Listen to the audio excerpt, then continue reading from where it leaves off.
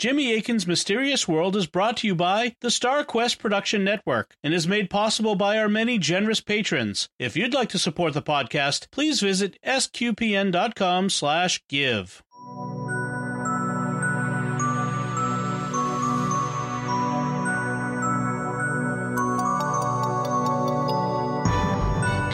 You're listening to episode 212 of Jimmy Akin's Mysterious World, where we look at mysteries from the twin perspectives of faith and reason.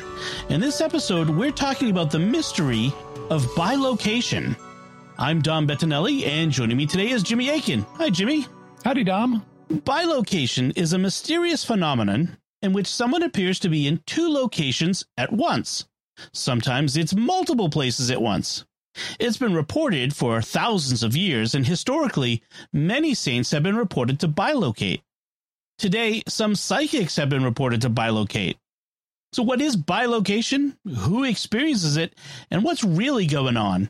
Well, that's what we'll be talking about on this episode of Jimmy Akin's Mysterious World. Jimmy, let's start with the basics. What is bilocation? As you said in the introduction, bilocation is a phenomenon that's reported when a person seems to be in two locations at once. Bi is a Latin prefix that means double or twice. So bilocation means being in two locations at once. Sometimes, though, a person is reported or thing is reported to be in multiple locations, and so that's called multi-location, being in multiple locations at once.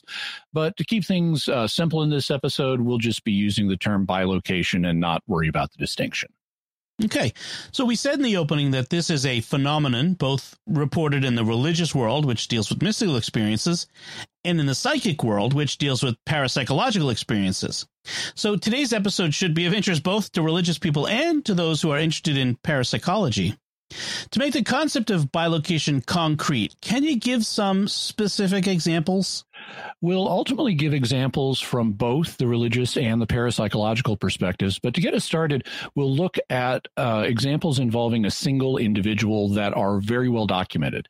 The religious figure known as Padre Pio. He was an Italian mystic who was born in 1881. He died in 1968 at the age of 81 when I was a small child. And even though I wasn't a Catholic at the time, I did grow up hearing about him. In 2002, he was canonized as a saint, and I remember when that happened. Even though today he's formally referred to as Saint Pio of Pietrelcina, I still think of him as Saint Padre Pio. And in fact, Pope Francis recently commented on how it's hard for us who grew up knowing of him as Padre Pio to think of him under another name. It's kind of like, yeah, it's Saint Mother Teresa, not Saint Teresa of Calcutta, to those of us who grew up knowing Mother Teresa. And in the future, we will be looking at Padre Pio's life. But for now, he is a recent individual whose experiences with bilocation are well documented. Then let's take that initial look at Padre Pio. What religious order was he a member of? He was a Capuchin, and the Capuchins are a branch of the Franciscans. The Franciscans were founded by St. Francis of Assisi in the 1200s, and then the Capuchins are a branch of them that was founded in the 1500s. They're known for wearing brown robes that have hoods. And yes, this is where Capuchin monkeys get their names. When Portuguese explorers got to the Americas, they found these little brown monkeys with light-colored faces, and they thought they looked like Capuchin friars with their hoods down. So they called them Capuchin monkeys. So far as I know, there are no reports of Capuchin monkeys bilocating, but in the novel Brideshead Revisited, author Evelyn Waugh does discuss rumors of secret monkeys in the Vatican. What a great novel. When is Padre Pio first reported to have bilocated? It happened when he was 17 years old, so he wasn't even a priest yet. The year was 1905, just 2 years after he entered religious life, so it was while he was undergoing his studies. He was a seminarian.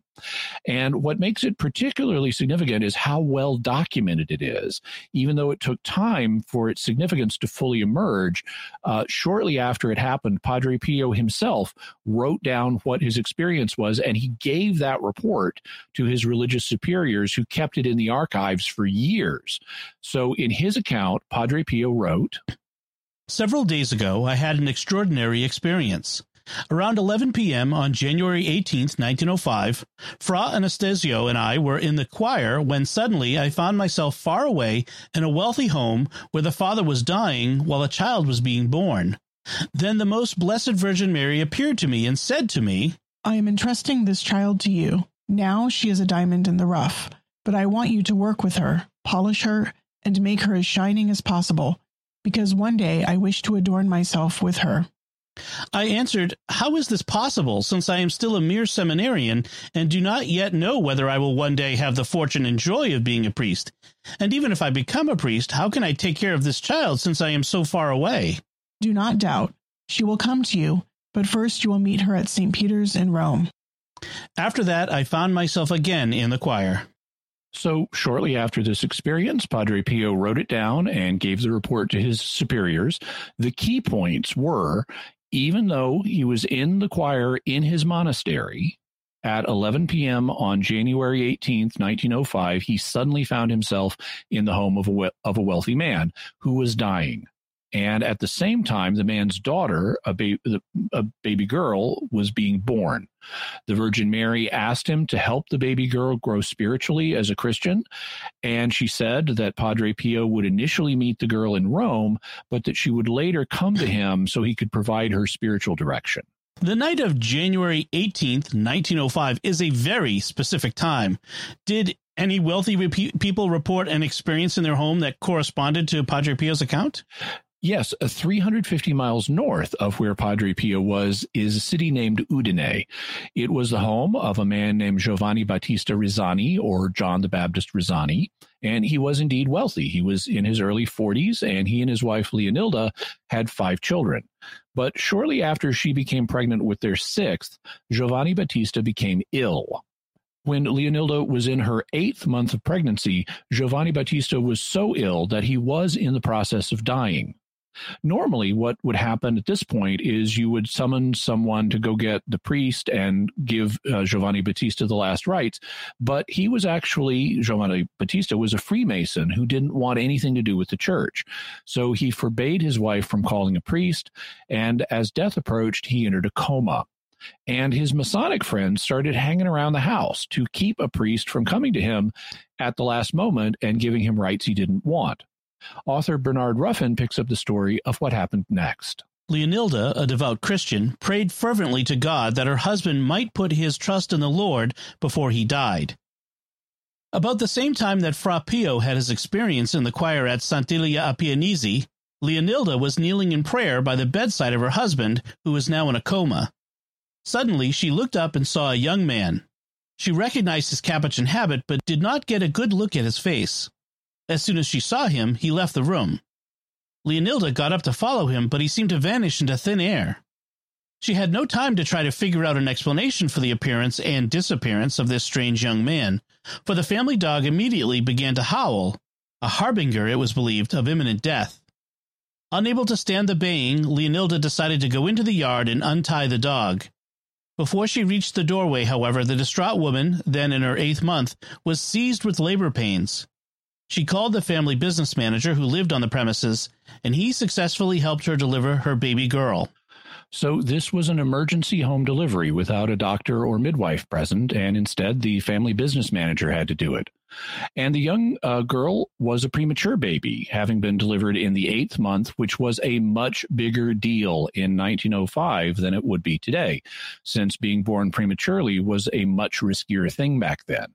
And so you would normally baptize a premature baby as quickly as possible. It so happens that despite what Giovanni Battista originally wanted, a priest was on his way to give him the last rites, and so the business manager went outside and demanded that the Masons admit the priest who was trying to enter. Even if they were carrying out the wishes of their friend who refused to see a priest, he said, they had no right to bar him from entering to baptize a premature baby. They relented, and the priest went into the house.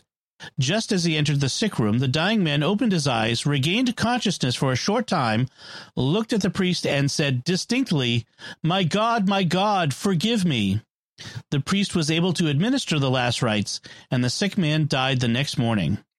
So, like many people in their last moments, Giovanni Battista chose to seek God's mercy, and he received the last rites before he died. Now we flash forward 17 years from 1905 to 1922. By this point, Padre Pio had been ordained a priest, and he was living in San Giovanni Rotondo, or St. John the Round, which is in southern Italy.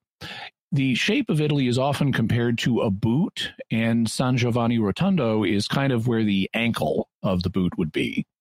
Also, by this time, the baby girl, who had been named Giovanna after her father, had grown up into a young woman. And in the summer of 1922, she was preparing to enter college. She and a friend were visiting St. Peter's Basilica in Rome, and Giovanna wanted to go to confession. A guard told Giovanna and her friend that all the priests who were hearing confessions had already left, as it was almost time for the basilica to close for the day. Before they could exit the church, however, the girls encountered a young Capuchin priest who said that he would gladly hear Giovanna's confession. Giovanna emerged from the confessional and stood, waiting with her friend for the priest to emerge from his side of the booth. The only person to appear was an irate guard who demanded, "What are you doing here? We're closed. You have to leave the basilica. Come by tomorrow morning and you'll be able to make your confession." "But I already made my confession," Giovanna explained to him. "We are waiting for the priest to come out of the confessional so that we can kiss his hand. He's a Capuchin, Father." The guard went up to the confessional and opened the door to the priest's compartment. "You see, young lady, there's no one here."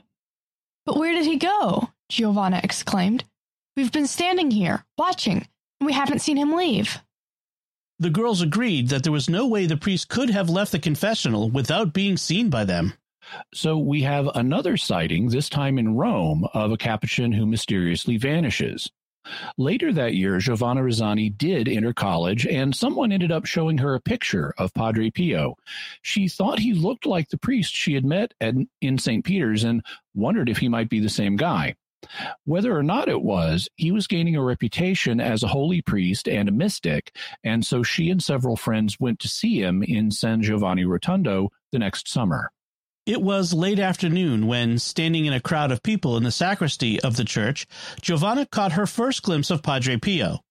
To her amazement, he came up to her and extended his hand for her to kiss, as was the custom with priests in southern Italy, exclaiming, "Why, Giovanna, I know you. You were born the day your father died." Which, needless to say, confused Giovanna.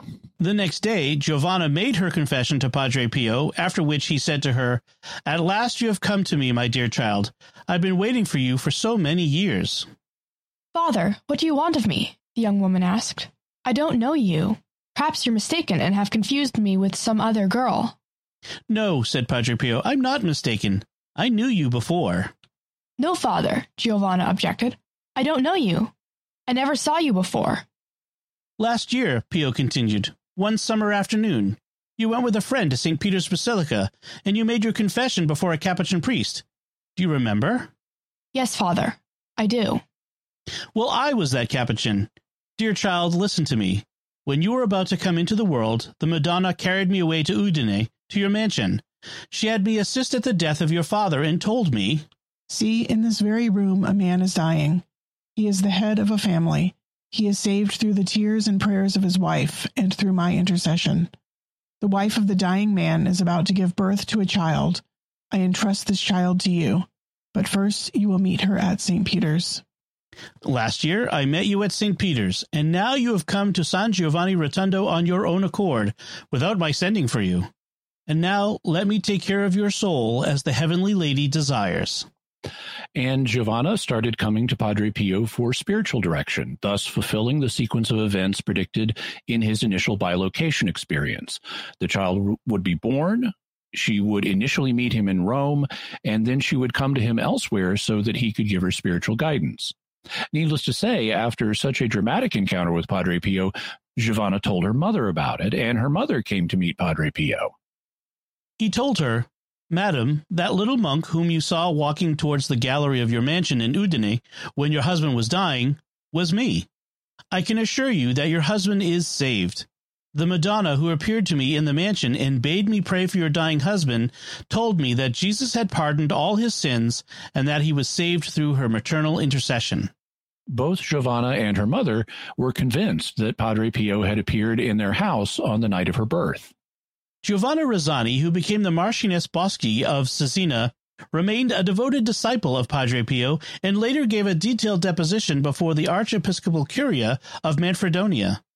The Curia noted that her account of what Padre Pio had told her about her birth and her father's death, when she first talked to him at length in 1923, was in exact agreement with the account Padre Pio had written in 1905, a document which the Marchioness had not yet read.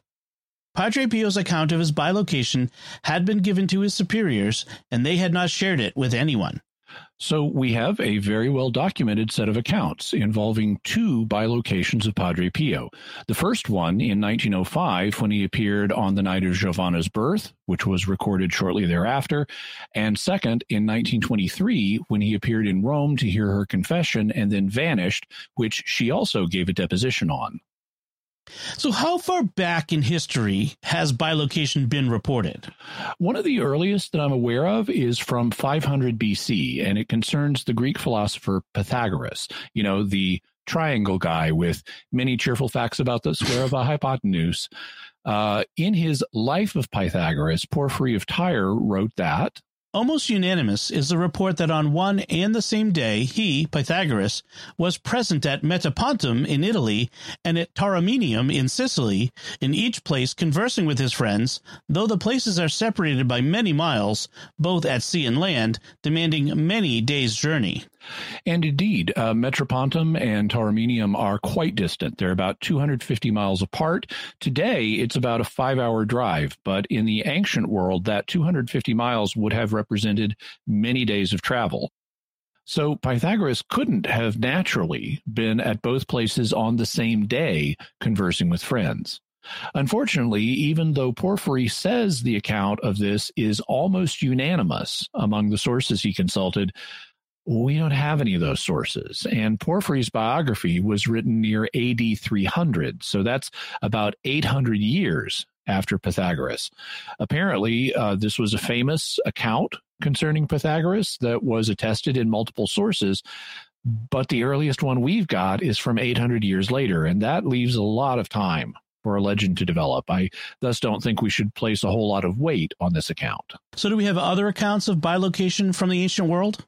Another is from the first-century philosopher and wonder-worker Apollonius of Tyana, who also reportedly bilocated.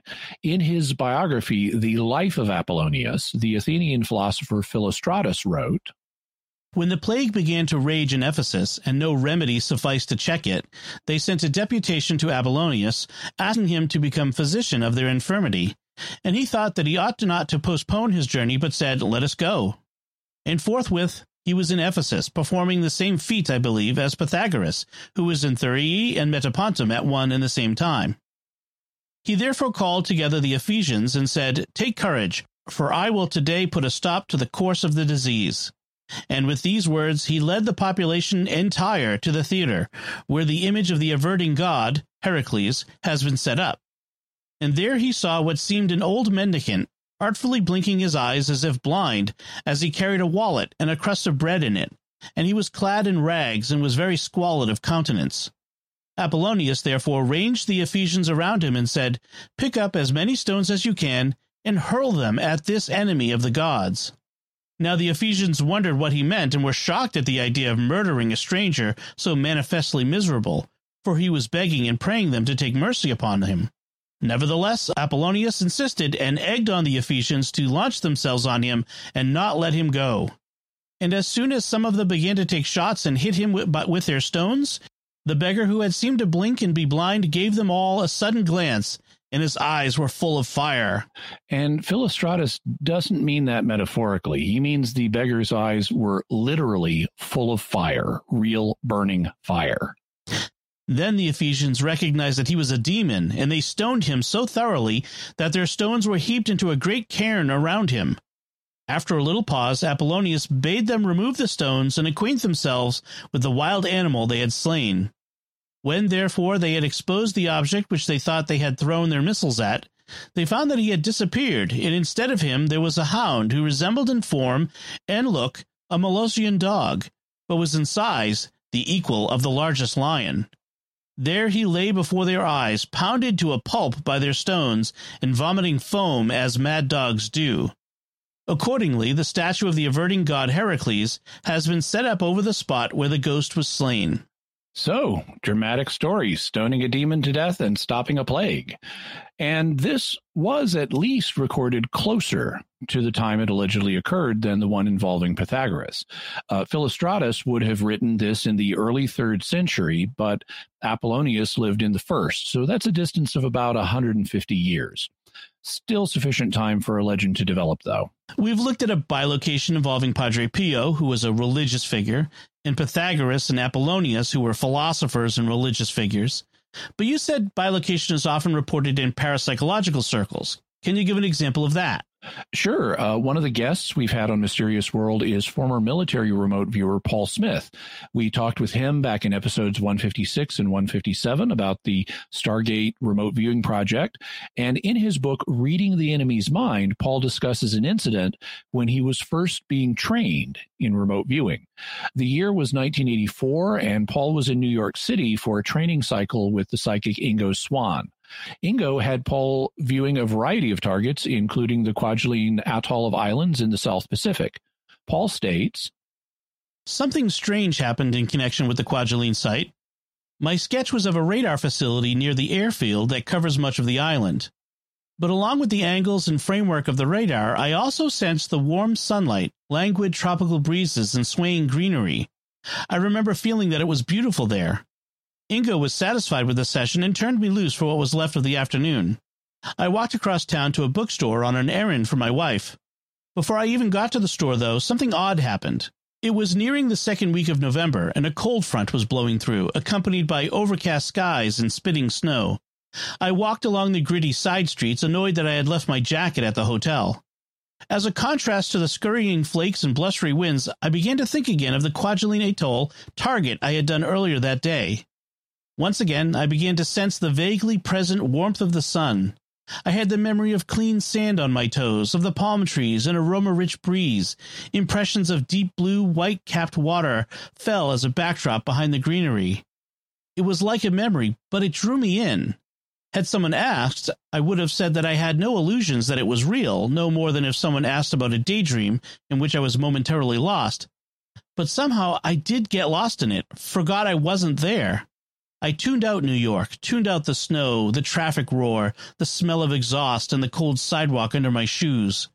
More and more, I embraced the sensations of a tropical island on the opposite side of the planet, and I no longer noticed my feet walking on the sidewalk, but felt instead that I was almost floating.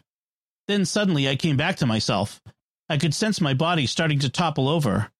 I staggered right, fortunately away from the approaching crowds and traffic, but towards an open freight elevator door yawning in the sidewalk. To save myself from an undignified plunge, I put my hand on the ragged brick of a nearby building. The cold roughness against my hand helped clear my head.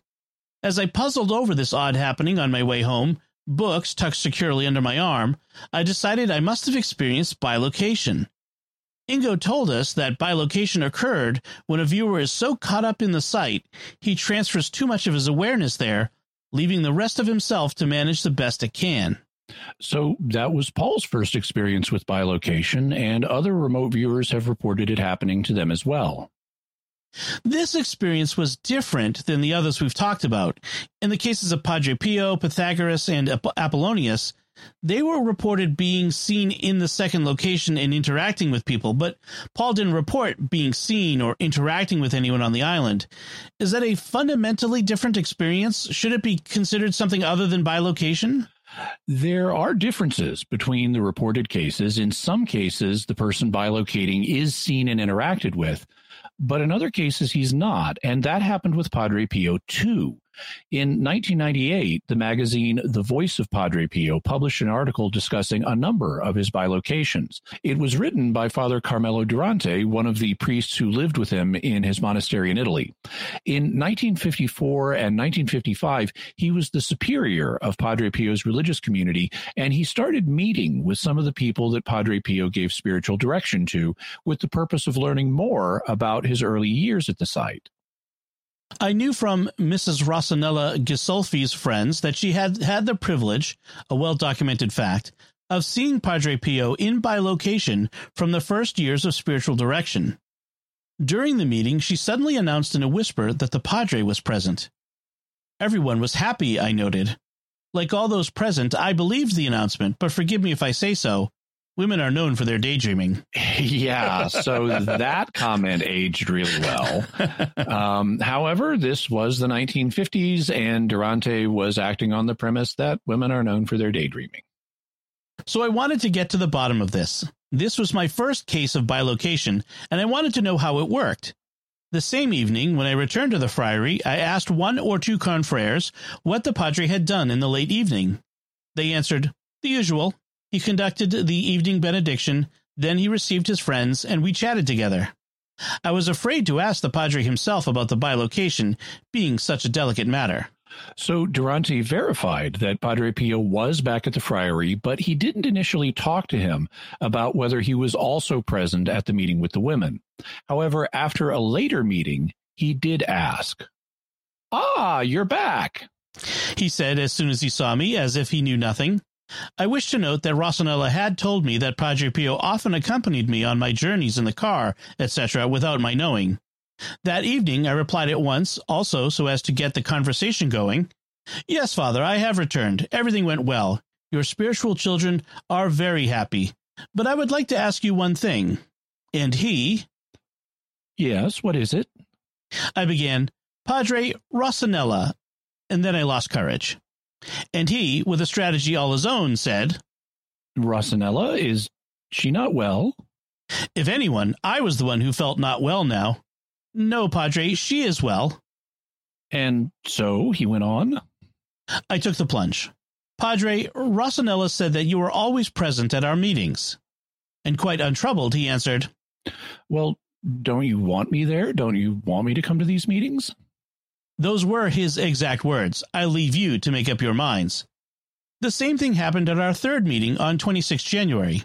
This time, when I questioned him, he answered, Yes, of course I was there. As if to say, why, you don't believe me? On another occasion, it was he himself who asked me, Aren't you going to ask me this time if I came? And I answered, But Padre, by now I am certain that you always come, so I don't ask you anymore. And with the kindness of a father, he said, Yes, I accompany you always and everywhere. In one meeting, an unusual thing happened. At a certain point, a few members of the group began to speak badly about some people. It got a little out of hand when suddenly Rosanella, frightened, exclaimed, Father Guardian, Padre Pio has an angry face. We were all scared and quickly stopped, and not without some embarrassment and self-accusation, began to speak well of these people. A few minutes later, I asked Rosanella, Now how does Padre Pio look? And she said, He looks calm. We were happy again, and had learned our lesson to not speak badly of people. I love that story where everyone is gossiping and the lady who sees Padre Pio says his face is angry, and everybody quickly backtracks and starts saying nice things, and she says he now looks calm. But this illustrates that in Padre Pio's reported bilocations, he wasn't always seen. In these meetings, only the one woman, Rosanella, saw him. And according to both her and Padre Pio himself, Padre Pio often bilocated to be with Father Durante, even though Father Durante never saw him. And there are many other cases of that in the literature where people will have an awareness that Padre Pio is with them. You know, for example, when someone is on their deathbed, even though he wasn't seen by everybody who was present, or sometimes by anybody who was present, it was just an awareness they had of him. But all these experiences have still been grouped together under the general heading of bilocation. So we're either dealing with related but distinct phenomena, or we're dealing with one phenomenon that can manifest in more than one way. Sometimes the person is seen, sometimes they're not. And Padre Pio isn't the only saint to have reported bilocations. Far from it. A variety of saints have reported bilocation, some of the more famous ones including St. Anthony of Padua, St. Francis Xavier, St. Martin de Porres, St. Mary Agreda, St. Alphonsus Liguri, and even the Virgin Mary. Reportedly, the very first Marian apparition was an instance that occurred in which Mary bilocated.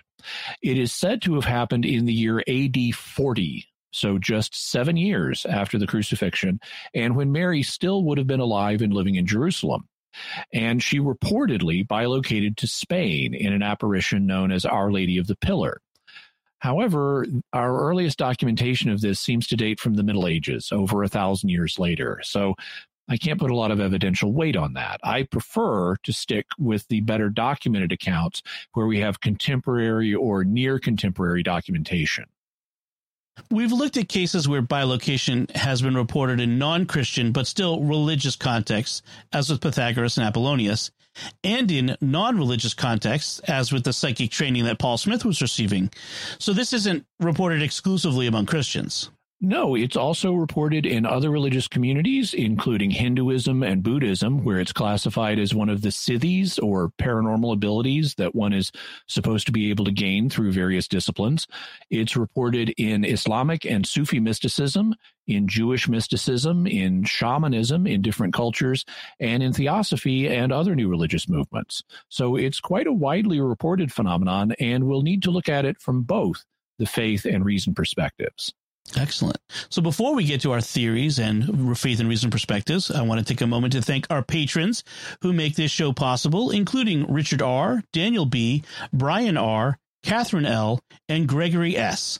Their generous donations at sqpn.com/give make it possible for us to continue Jimmy Akin's Mysterious World and all the shows at StarQuest. You can join them by visiting sqpn.com/give.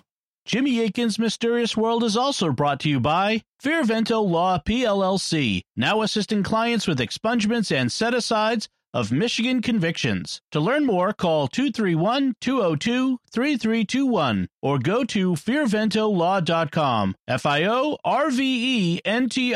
law.com. And by Deliver Contacts, offering honest pricing and reliable service for all your contact lens needs. See the difference at delivercontacts.com. So, Jimmy, what theories are there about bilocation? One of the things we need to do is map out the conceptual space of what may be happening. In other words, we need to look at the different ways bilocation can manifest and how they might relate to each other. We also need to look at other similar phenomena that bilocation may be connected with.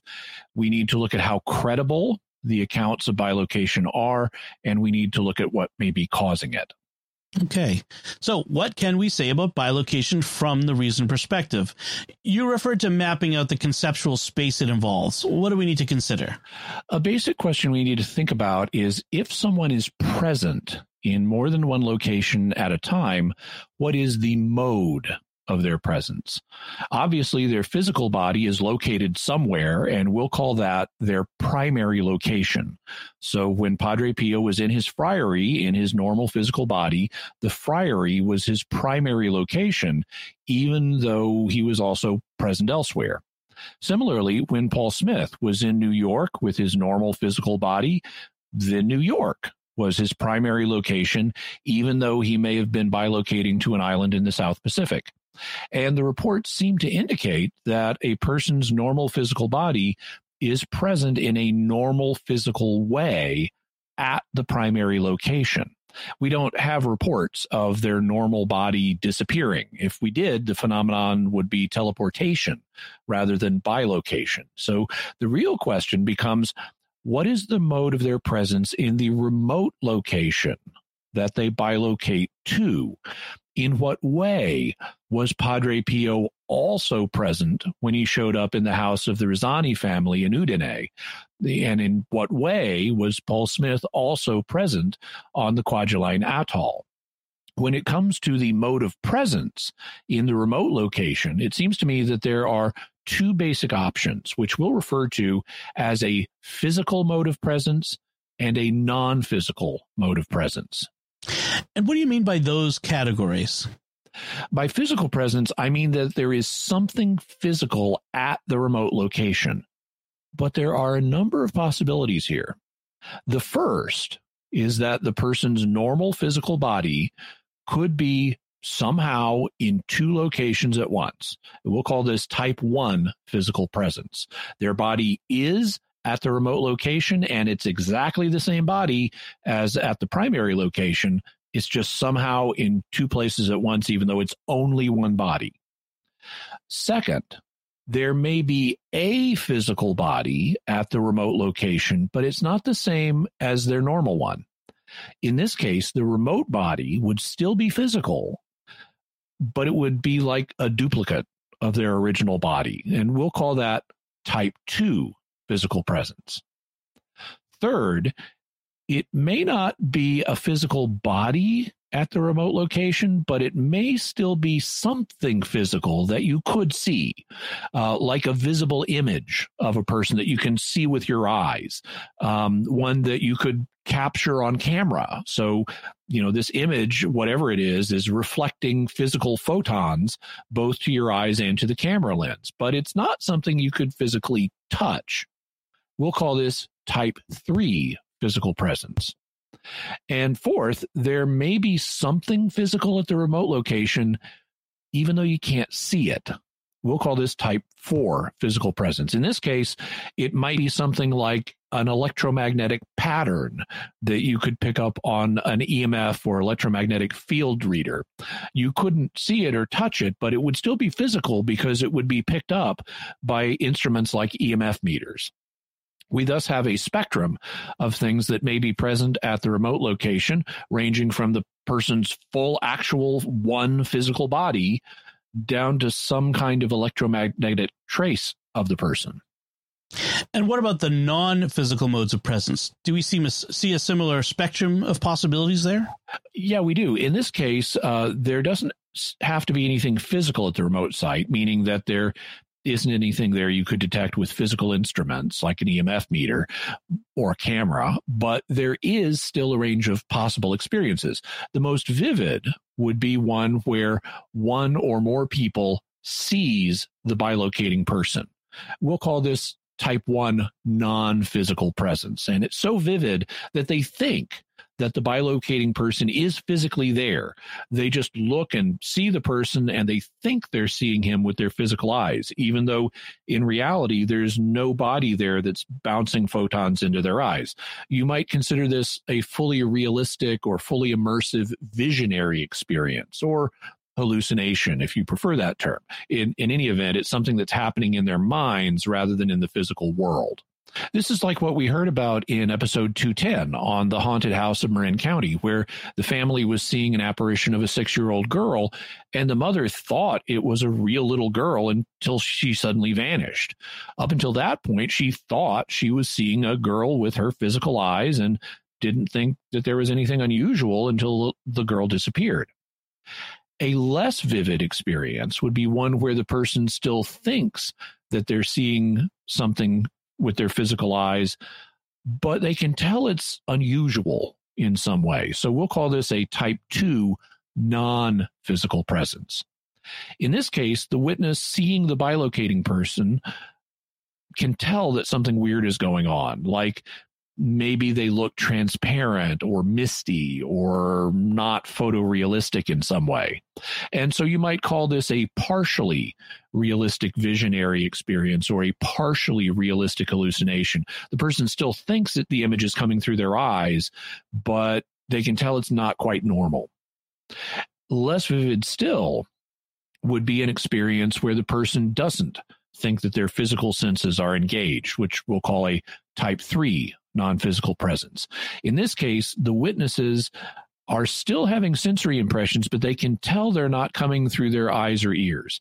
Instead, they know that they're seeing the bilocating person in their mind's eye. So it's just a mental image. Also, like we heard about in episode 210, where Lloyd Auerbach saw a man with long blonde hair being killed, but he could tell it was just a mental image, not something he was seeing with his physical eyes. The least vivid kind would be where the witness doesn't have any sensory experiences at all. So this will be type 4 non-physical presence. In this case, the witness doesn't see, hear, feel, or smell the bilocating person. Instead, the witness just feels the person's presence somehow. So it's a feeling rather than a sensory experience. And finally, there can be types of experiences where the witnesses aren't witnesses. They don't perceive anything. This will be type 5 non-physical presence. So here, it's only the bilocating person himself who is having the experience. He experiences being at a second location, and he gets to look around and see who's there and observe what they're doing and saying, but nobody at the site perceives or feels his presence. Like when Padre Pio was reported to accompany Father Durante in his car without Father Durante knowing it. Or maybe like when Paul Smith showed up on Kwajalein Atoll during a particularly intense remote viewing experience and nobody seemed to see him, from what we know. You mentioned other senses besides sight, like hearing and smell. Does that mean bilocations sometimes occur that don't involve sight?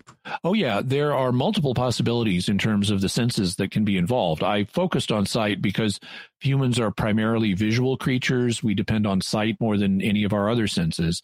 But there's nothing that says sight has to be involved. In some cases, people reported hearing a bilocating person's voice.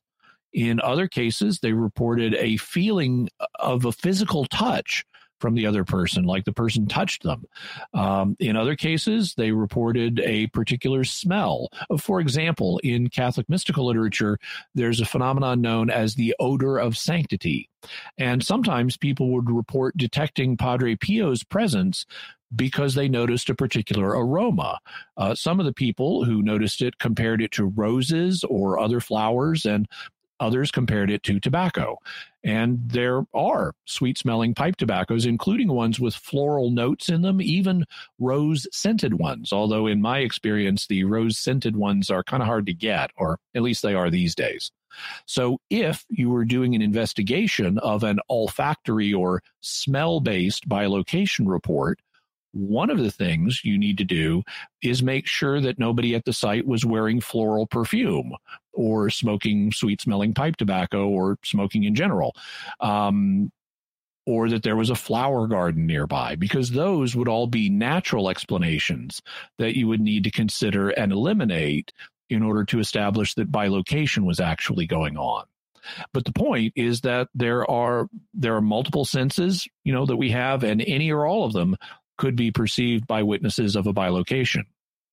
And the witnesses might not all perceive the same thing, correct? Like when one lady at the Padre Pio meetings perceived him as being present, even though the others didn't. Right. Not all the witnesses may perceive the same thing. For example, when Jesus appears to St. Paul in the book of Acts, both Paul and his companions have sensory experiences, but they're not the same. All of them see a bright light.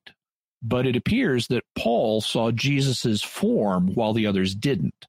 Paul also heard Jesus's voice clearly, but the others didn't. So Paul seems to have been given a fully realistic sensory experience, while the others were having only a partially realistic experience. Something similar happens in John chapter 12, where God speaks from heaven, and some of the crowd perceive it as a heavenly voice, while others only perceive it as thunder. In the paranormal world, we have similar reports. Like in episode 210, Lloyd Auerbach had the mental image of the blonde guy being stabbed, but the other people with Lloyd didn't perceive that. And various remote viewers have reported that when they were distantly viewing a site, sometimes one or more psychically sensitive people at the site could perceive that they were there, whereas other people at the site didn't perceive them. So like if, let's say, you're a Stargate remote viewer, you've been tasked to review the Kremlin, so you're remote viewing the Kremlin, and all of a sudden one of the people at the Kremlin senses you and goes, hey, there's somebody viewing us. And the other people who are not as psychically sensitive are going, what? I'm not sensing anybody. So it can kind of go the other way around. But the bottom line, different witnesses can report different things about the same event. If they do perceive the exact same things, that could be a sign that the bilocator is physically present. Or it could be that the presence was non-physical and they were just having the same fully realistic experience. You mentioned how multiple senses may be involved in bilocation. What about fundamental kinds of presence? Would it be possible for a bilocation experience to have both physical and non-physical modes of presence? Potentially. This is something that gets discussed when it comes to remote viewing and related phenomena. It's possible that someone could be mentally present at a remote location, but there also might be something like a detectable electromagnetic trace of them at the site. In fact, one of the issues discussed in remote viewing circles is whether there is anything detectable that goes to the site that is being observed. We talked about that a bit in episode 191, where I interviewed former military remote viewer Bill Ray. In that episode, he told us about some rumored Chinese experiments that reportedly showed that remote viewing a site can have a physical effect on the site, suggesting that something physical is happening there. And I've since run into more information on that subject, which we can talk about in the future. When we covered the types of theories we need to look at, you mentioned that we need to look at other phenomena that may be related to bilocation. What did you have in mind here? Well, one of them obviously is remote viewing, where a person is conscious of being in his body in one location, but he seems to be either at a remote location mentally or at least picking up information about a remote location. Actually, there's kind of a set of phenomena that are related here, and they include not only remote viewing, but also out-of-body experiences and living apparitions, and they kind of fall along a spectrum. In episodes 156 and 157, when we talked with Paul Smith, he told us about the kind of remote viewing that he typically practices, which is called controlled remote viewing, or CRV. In controlled remote viewing, you are very much aware of being in your physical body. For example, you may be sitting at a desk somewhere, writing and sketching what you're perceiving about the remote location. Then in episodes 190 and 191, when we talked to Bill Ray, he told us about a different kind of remote viewing that he does, which is known as extended remote viewing, or ERV. In extended remote viewing, you have a much more immersive experience. You're typically lying down on a bed and talking to a person who is monitoring the session. So you're definitely aware of and still in your body, but mentally you're having an experience of a remote location and feel like you're mentally moving around in that environment. Even more immersive than that are what are called out-of-body experiences, or OBEs. We haven't really talked about them on Mysterious World yet, but we will. And in an out-of-body experience, you lose awareness of your physical body. It feels like you're traveling to a remote location without your physical body. And this is similar to how people report being out of their bodies in near-death experiences, which we talked about all the way back in episode 27. So you can see how there's kind of a spectrum here, from controlled remote viewing, where you're very aware of your physical body, but pick up limited sensory impressions of a remote location, to extended remote viewing, where you're still aware of your body, but have a more immersive experience of the remote location, to out-of-body experiences where you lose awareness of your body and still have an immersive experience of another location. And we'll have a link to an article by Paul Smith where he talks about the possible relationship between remote viewing and out-of-body experiences. So you can read more about that. Are there other paranormal phenomena that may be related to bilocation? Yeah, apparitions may be related to bilocation. In particular, apparitions of living people may be related to bilocation. In apparitions of the living, the person has a living body that is located in one place, but then they're seen appearing in another location.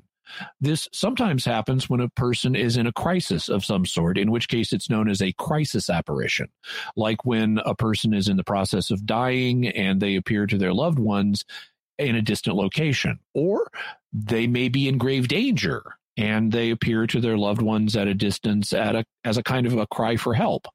We'll talk more about crisis apparitions in the future, but already in episode 210 on the haunted house of Marin County, we encountered a living apparition where an old woman who lived just up the street was seemingly appearing at the house as a small girl. Such phantasms of the living look very much like reports of bilocation. In fact, apparitions of the living may be the primary explanation for bilocation, as we'll discuss in the faith perspective. Thus far, you've mentioned parapsychological phenomena that may be related to bilocation. Are there religious or mystical phenomena that may be related? Yeah, visions If God gives you a vision, it can be a vision of anything he wants. And as a result, God could give you a vision of a remote location, in which case you would be physically located in one place, but you'd be having a sensory experience of another place. Thus, you could seem to be in two places at once. And so bilocation could be explained in terms of vision. If you're bilocating, you could simply be having a supernatural vision of another location, and the people at that location might or might not be having a supernatural vision of you. That's starting to get into the territory of the faith perspectives. But before we go there, let's look at the evidence regarding bilocation. How credible are accounts of bilocation happening? It depends on the account. Some are more credible than others. Like I said, I don't place a lot of weight on the account of Pythagoras' bilocation because our earliest surviving record of it is from 800 years later. Most phenomena in the world have purely natural explanations. That's why we consider paranormal or supernatural phenomena to be outside of the normal and above the natural. They're not as common. Normally, things have a natural explanation. So if you're investigating a bilocation report, then you need to look for natural explanations first, just like in any paranormal or supernatural investigation.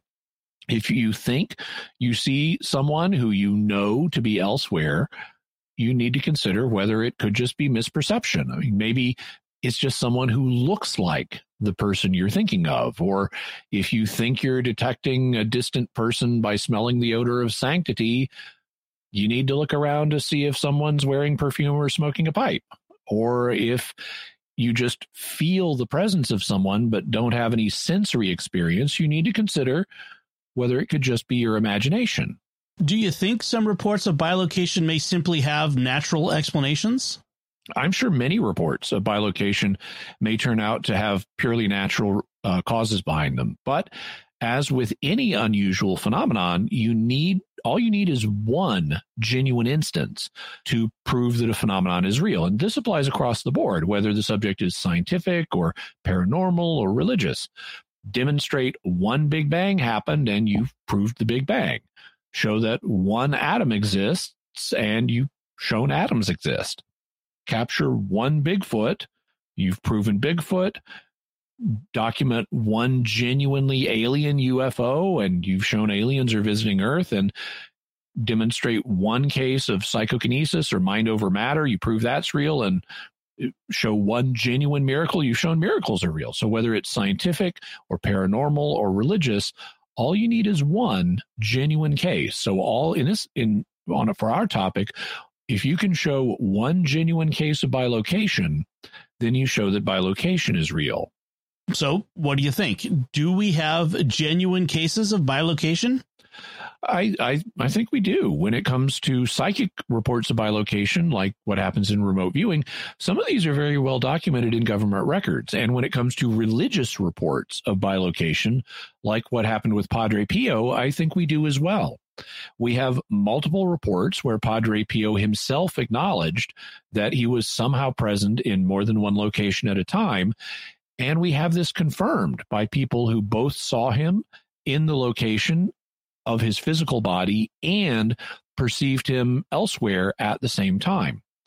Furthermore, we have cases like his very first one when he was 17, where he wrote up the experience and entrusted it to his religious superiors immediately after the event. And then other people like Giovanni Rizzani confirmed this years later and gave independent depositions on the matter.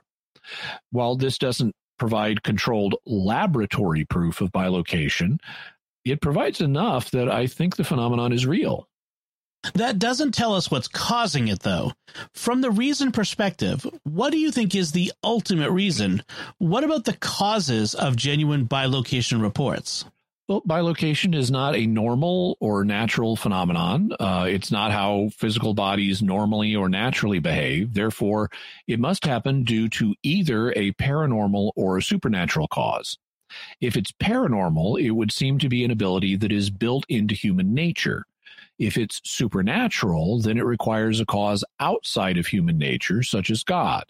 And of course, both explanations may apply. Some cases of bilocation may be paranormal.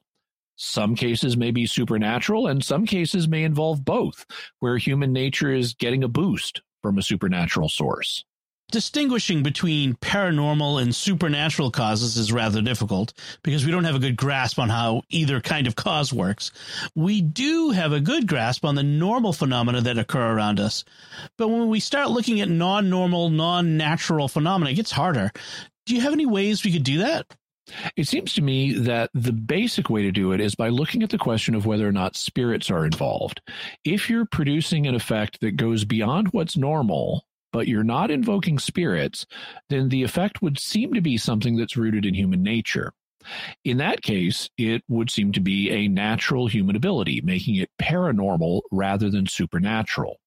In other words, it would be what we today would call a psychic ability. And for more on that, you can go back and listen to episode 79 on religion, magic, psychic phenomena, and science. On the other hand, if you do need to invoke spirits like angels or demons or God to produce the effect, then you're not relying on things that are just built into human nature. In this case, you're relying on superhuman or supernatural abilities. So I'd say if you don't invoke spirits, you're likely doing something paranormal.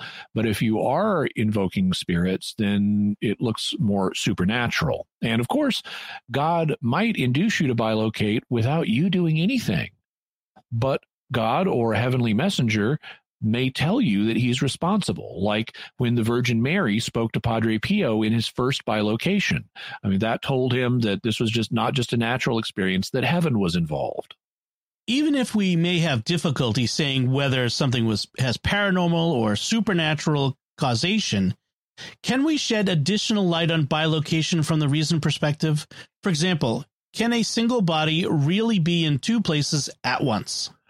Yeah, I knew I wanted to find a place in this to refer to the Firesign Theater album, How You Can Be in Two Places at Once When You're Not Anywhere at All. They even have a little song in that. A guy is humming, "Oh, how you can be in two places at once when you're not anywhere at all."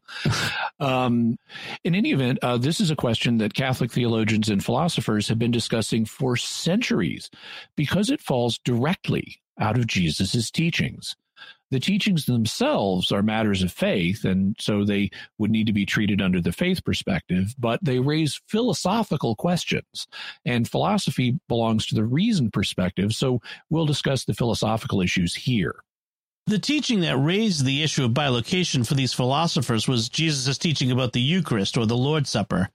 He declared, and other passages in the New Testament also affirm, that during the Eucharist, the bread and wine don't simply remain bread and wine. Instead, Jesus' own body and blood become present. Right. Thus, Jesus said, "This is my body and this is my blood." And historically, Christians have understood him to mean what he said. He's not just speaking symbolically or metaphorically. Instead, a miracle happens whereby Christ really and truly becomes present in the consecrated elements. And that's been understood by the vast majority of Christians, both throughout history and today. Although they may understand the way that Christ is present in slightly different ways, the belief he's really there is found among Catholics, which is half of all Christians today, among Eastern Orthodox, which is another quarter of Christians, other Eastern churches, and even many Protestants, including Lutherans and many Anglicans and Methodists. Though there are other Protestants and offshoots of Protestantism where people disagree. The issue of whether Christ is really present in the Eucharist thus belongs to the faith perspective, but you can see how it raises philosophical questions that need to be answered from the perspective of reason, because ever since the ascension, Christ's body has been up in heaven. So how can it also be present in the Eucharist at different places in the world? That's something that goes beyond just being in two places at once. It involves being present in many places, and so it's called multilocation. But it's the same basic issue, just with more places involved. What did Christian philosophers conclude when they started looking into the subject? They concluded that based on Jesus' teaching, there must be a way for a body to be in more than one place at a time. They just needed to figure out how. And considering that question, they developed a technical vocabulary expressing different distinctions, like whether a body is circumscriptively or definitively in a place. And we'll have a link to the 1907 Catholic Encyclopedia where you can read about that. To cut through the philosophical jargon, they drew a distinction between two ways something can be in a place. How do those two ways work? The normal way that a physical body is in a place is by filling space, so that part of the body has one location and another part of the body has another location. For example, your left hand and your right hand are both parts of your body. They're in different parts of space. Because of the electromagnetic force, you can't even make them exist in the same place, because if you try to push your hands together, the negatively charged electrons in your skin will repel each other, just like the north poles of magnets will repel each other. Well, so will negatively charged electrons. They'll repel each other and keep your hands apart. So your body fills space in a way that different parts of it are in different locations. And philosophers said that this way of being in a location was being there circumscriptively, and it's the normal way that physical bodies are present. What's the other way a body can be in a place? This one is illustrated by the human soul. The soul fills and animates our entire bodies, but Christian philosophers have viewed souls as not having parts. So it's not like a part of your soul is in your left hand and a part of your soul is in your right hand. Instead, they reasoned all of your soul is present in each part of your body. And they called this way of being in a place being there definitively, rather than circumscriptively.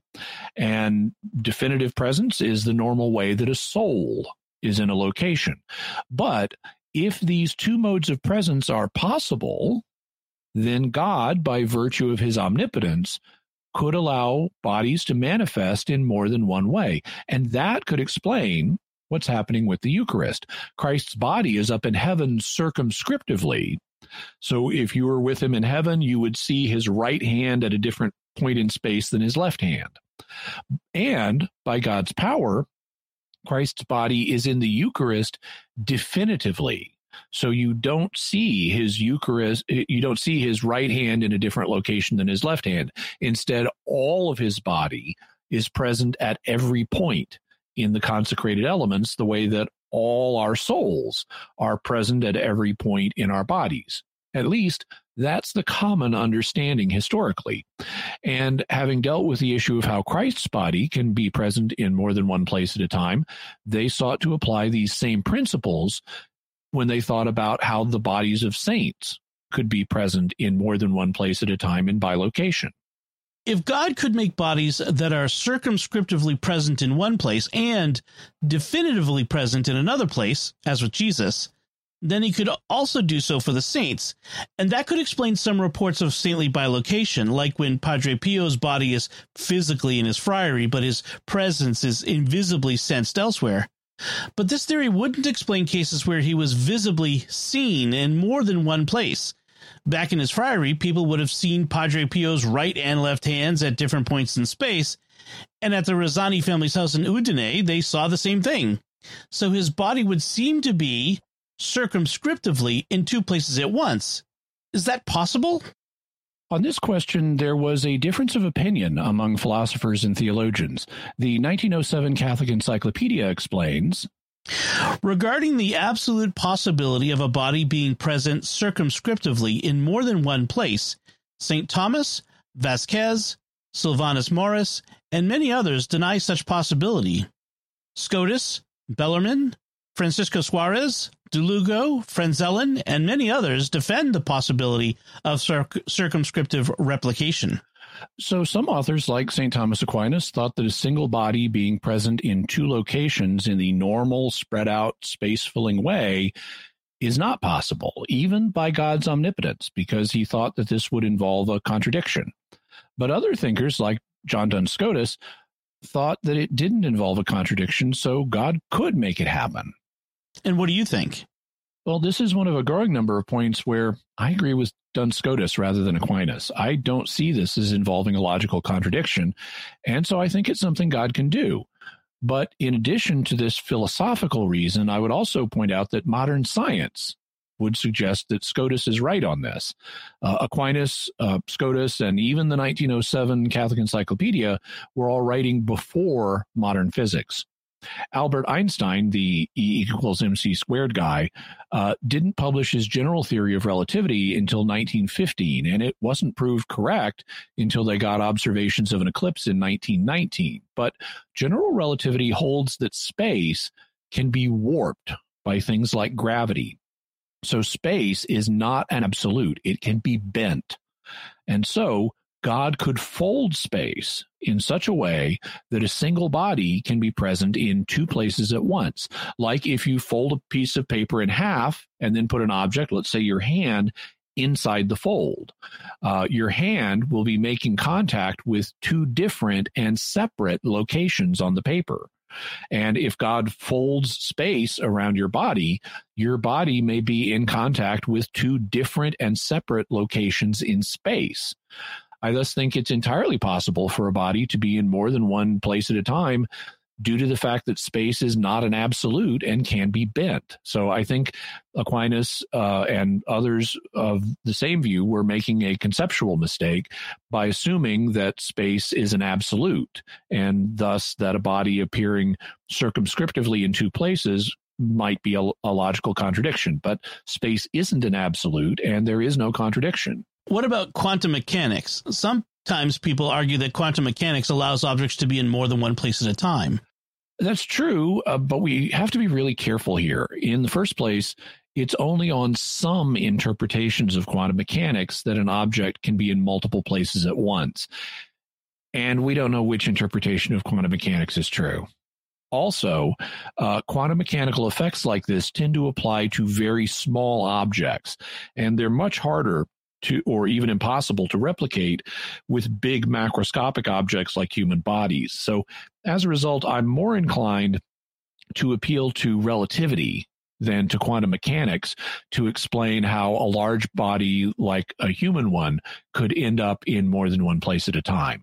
If thinkers like Aquinas didn't believe it was possible for a body to be present in more than one place, how do they explain instances of bilocation where a person was seen in two places at once? Well, the Catholic Encyclopedia explains, the instances of bilocation narrated in Lives of the Saints can be explained, they hold, by phantasmal replications or by aerial materializations. So by phantasmal replications, what the encyclopedia means is visionary experiences that replicate the person's appearance. So you're seeing the person's body in a vision. This is essentially the same thing as an apparition, like the living apparition we heard about in episode 210. By aerial materializations, they mean a temporary body that materializes out of the air and then dissolves when it's no longer needed. Medieval authors often thought that angels materialized aerial bodies for themselves when they needed to interact with humans and then released the bodies and let them dissolve again once they no longer needed to interact. And the idea here is that God might do the same thing for saints to allow them to manifest in a distant location in a physical way. But you personally think it is possible for God to make a body present in more than one place by space folding. Does the evidence indicate that this is what he's doing? Well, here's a place where I have more sympathy for Aquinas and people of his view. I think God could make a body circumscriptively present or present in the normal way in two places, but I think that phantasmal replications are the likely explanation for bilocation accounts where a person is seen. And I have a specific reason for saying that. Let's go back to the example where you fold a piece of paper and then put your hand into the fold. If you wiggle your fingers inside the fold, then they will be wiggling on both surfaces of the paper, both the upper surface and the lower surface. You'll see them thus doing exactly the same thing in both places. They might be mirror images of each other, but you'd see the same actions at the same time. And that's not what is reported to happen in cases of bilocation. For example, Padre Pio was sometimes seen in his friary to stop and become motionless during his bilocations, like he was concentrating or meditating or even sleeping. But hundreds of miles away in the Udine home for the Rizzanis, you didn't just see him frozen and looking like he was sleeping. Instead, you'd see him alert and moving around. So his body wasn't doing the same things in both places. And that suggests space wasn't simply being folded. That's more consistent with the idea of the version of him at the remote location was a phantasm or apparition that was under his mental control. And his attention had shifted away from his physical body to where his apparition or phantasm was appearing. What if someone tried to touch the apparition? If they waved their hand through it, would their hand just pass through? Maybe, but maybe not. Apparitions can involve multiple senses, including not only sight and sound, but also touch. So if you tried to touch one of Padre Pio's visible bilocations, your hand might not go through. It might be stopped by psychokinesis or mind over matter, but you could also explain the effect as a temporary aerial body that had materialized, though to me, psychokinesis would be the simpler explanation.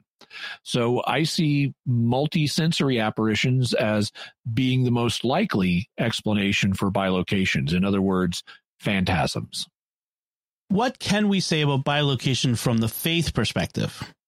Despite the fact that it's often reported among religious figures, including Christian saints and mystics from other religions, most of the phenomenon is accessible from the reason perspective. And so we've already covered most of what we need to say. However, I would like to call attention to a biblical passage that may, and I emphasize may, refer to a kind of bilocation.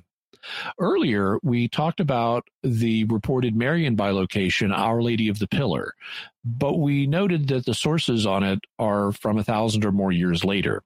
Well, in the New Testament, St. Paul records an experience that happened just 14 years earlier. In 2 Corinthians 12, he writes, I know a man in Christ who 14 years ago was caught up to the third heaven, whether in the body or out of the body, I do not know. God knows. And I know that this man was caught up into paradise, whether in the body or out of the body, I do not know. God knows. And he heard things that cannot be told, which man may not utter. Based on clues in the context, scholars are virtually unanimous that the man Paul is talking about is himself. But because of the situation he's dealing with, he's being modest and not explicitly identifying himself as the man who was caught up to the third heaven. 2 Corinthians was written in AD 54 or 55, so the experience 14 years earlier would have occurred in AD 40 or 41. Why do you say this may have been a bilocation? Because Paul says he doesn't know if he was caught up to the third heaven in his physical body or not. He says that twice. If he was caught up in his physical body, then it would not be bilocation. The entire Paul would have just gone up. But if his physical body was still on earth, but his consciousness was caught up to third heaven, it would be a form of bilocation, or at least it could be. Couldn't you just explain that as him having a vision of the third heaven? Oh, sure. But as we've covered, visions of distant locations may just be one of the forms that bilocation takes. God may even set up two-way visions where you're seeing a distant location, and as you're doing that, the people at that location are having a vision of you. So I don't think we can draw a sharp line between visions and bilocations. The two phenomena may overlap like a Venn diagram, where you have some visions that are not bilocation and some bilocations that are not visions, but there can be some visions that also are bilocations. Incidentally, St. Paul's uncertainty about whether he was in his body or not, that corresponds to what Padre Pio said it was like when he experienced bilocation. In 1921, the church was doing an investigation regarding, among other things, mystical phenomena associated with Padre Pio, and in the process of doing that, they took some depositions from him. In one of them, they asked him this. Question. People also talk about episodes of bilocation. What do you have to say? Answer. I don't know how it is or the nature of this phenomenon, and I certainly don't give it much thought, but it did happen to me to be in the presence of this or that person, to be in this or that place. I do not know whether my mind was transported there or what I saw was some sort of representation of the place or person. I do not know whether I was there with my body or without it. So, like St. Paul, Padre Pio didn't know whether he was in his body or not when he bilocated, and he was explicitly open to the idea that his mind was transported to the distant location or that he was seeing a vision representing the distant location. He thought both were possible. We've also looked at the way religious bilocations may overlap with paranormal ones. Do you think that undermines the religious ones in any way? For example, like if someone said, Padre Pio was just a gifted psychic who used his paranormal abilities to bilocate. I don't see how this would undermine anything religiously. Let's consider an example. In 1 Corinthians 12, St. Paul talks about how the Holy Spirit gives each Christian spiritual gifts, and he names some examples of these gifts. And Aquinas says, grace perfects nature. So the Holy Spirit, in some cases, takes a natural ability that someone has and then uses his grace to elevate it and enable it to serve God. I would consider myself an example of that. I mean, whatever spiritual gifts I may have, I think the primary one is the gift of teaching. I can teach pretty well, even on non-religious subjects. In fact, when I was in grad school, they gave me awards for teaching. And my teacher evaluations from the students were the highest in the department, including the regular faculty, at least in a couple of the semesters I taught. So even if I was not a Christian, God still gave me some natural teaching ability. And then, upon becoming a Christian, the Holy Spirit has taken that and elevated it and used it in God's service to help other people figure out religious matters. So I don't see any opposition here. If God built paranormal abilities into human nature, like remote viewing or out-of-body experiences that can produce bilocation, then there's no reason he can't supernaturally elevate those abilities and use them for his purposes. So even if Padre Pio was paranormally gifted, that wouldn't stop God from elevating and using that ability he gave Padre Pio to help other people in their faith lives, like when he just happened to bilocate to St. Peter's in Rome when Giovanna Rizzani needed her confession heard. Like so many situations we encounter in Catholic Christianity, this is a both-and situation rather than an either-or situation. God may have built some kind of weak ability into human nature, and he may then elevate and perfect it by his grace to do good in the world, as in the case of some saints. Furthermore, God can use his omnipotence to do anything he chooses. So some cases of bilocation may be purely supernatural in their causation with no human ability involved at all. So, Jimmy, what is your bottom line on the mystery of bilocation? Bilocation is a phenomenon that's reported in a variety of contexts throughout history. It's reported among mystics belonging to various faiths, including Christian saints like Padre Pio. It's also reported in paranormal circles, such as remote viewers and people who have out-of-body experiences. It takes a variety of forms. In some cases, the bilocating person is seen and heard and seems to be fully physically there. In other cases, the bilocator is only perceived by some witnesses. In some cases, the bilocator may only be sensed, and he may not be sensed at all in other cases. Some experiences with bilocation are well documented enough that I think we have a genuine phenomenon here. Since bilocation is not just reported in religious settings, it suggests that it may be due in some cases to a weak ability that God has built into human nature. But that doesn't mean that God can't take this ability, perfect it, elevate it, and use it in the cases of saints. And God may sometimes cause bilocation directly without the human doing anything. Okay, excellent. Very good. So what do we have for further resources so that folks can look more into this? We'll have a link to Bernard Ruffin's book, Padre Pio, The True Story. Also, Francesco Castelli's book, Padre Pio Under Investigation, The Secret Vatican Files. Paul Smith's book, Reading the Enemy's Mind. Also, articles on Padre Pio, bilocation, both one from Wikipedia and one from the Catholic Encyclopedia. We'll have Paul Smith's article, Out of the Body or Out of Your Mind, on remote viewing and out-of-body experiences. Also an article, the one that was written by his fellow priest on Padre Pio's bilocations. Also information on the life of Pythagoras and the life of Apollonius, so you can look up the passages we quoted, and also information about Our Lady of the Pillar. Excellent. I tell you, I want to be able to remote view and travel to other locations in these long New England winters. I'd like to go to Hawaii when it's cold and snowy out. Maybe you should practice on the Kwajalein Islands. I think I might try doing that. All right. All right, so that's it from us. We would love to hear your theories about the mystery of bilocation. You can let us know by visiting sqpn.com or the Jimmy Akin's Mysterious World Facebook page. You can send an email to mysterious@sqpn.com, send a tweet to @MYS_world. You can join the StarQuest Discord community at sqpn.com/Discord, or call our mysterious feedback line at 619-738-4515. That's 619-738-4515. And we love to get your audio and video feedback. And I want to say a special thanks to Oasis Studio 7 for the video and animation work in this and other episodes of Mysterious World. They do an awesome job, so be sure and check out their website if you have any video editing or animation business that you need done. Also, you can see their work on my YouTube channel. So be sure and go to youtube.com/Jimmy Akin. I recently got feedback from a listener who had always listened to the audio version of our podcast, and then he decided to check out the video version, and he was like, wow, the video adds so much. So do go to youtube.com/Jimmy Akin, where you can watch Mysterious World videos as well as other videos that I do. And while you're there, I am trying to grow my YouTube channel, so I'd really appreciate it if you subscribe and hit the bell notification so that you'll get a notification whenever I have a new Mysterious World or other video coming out.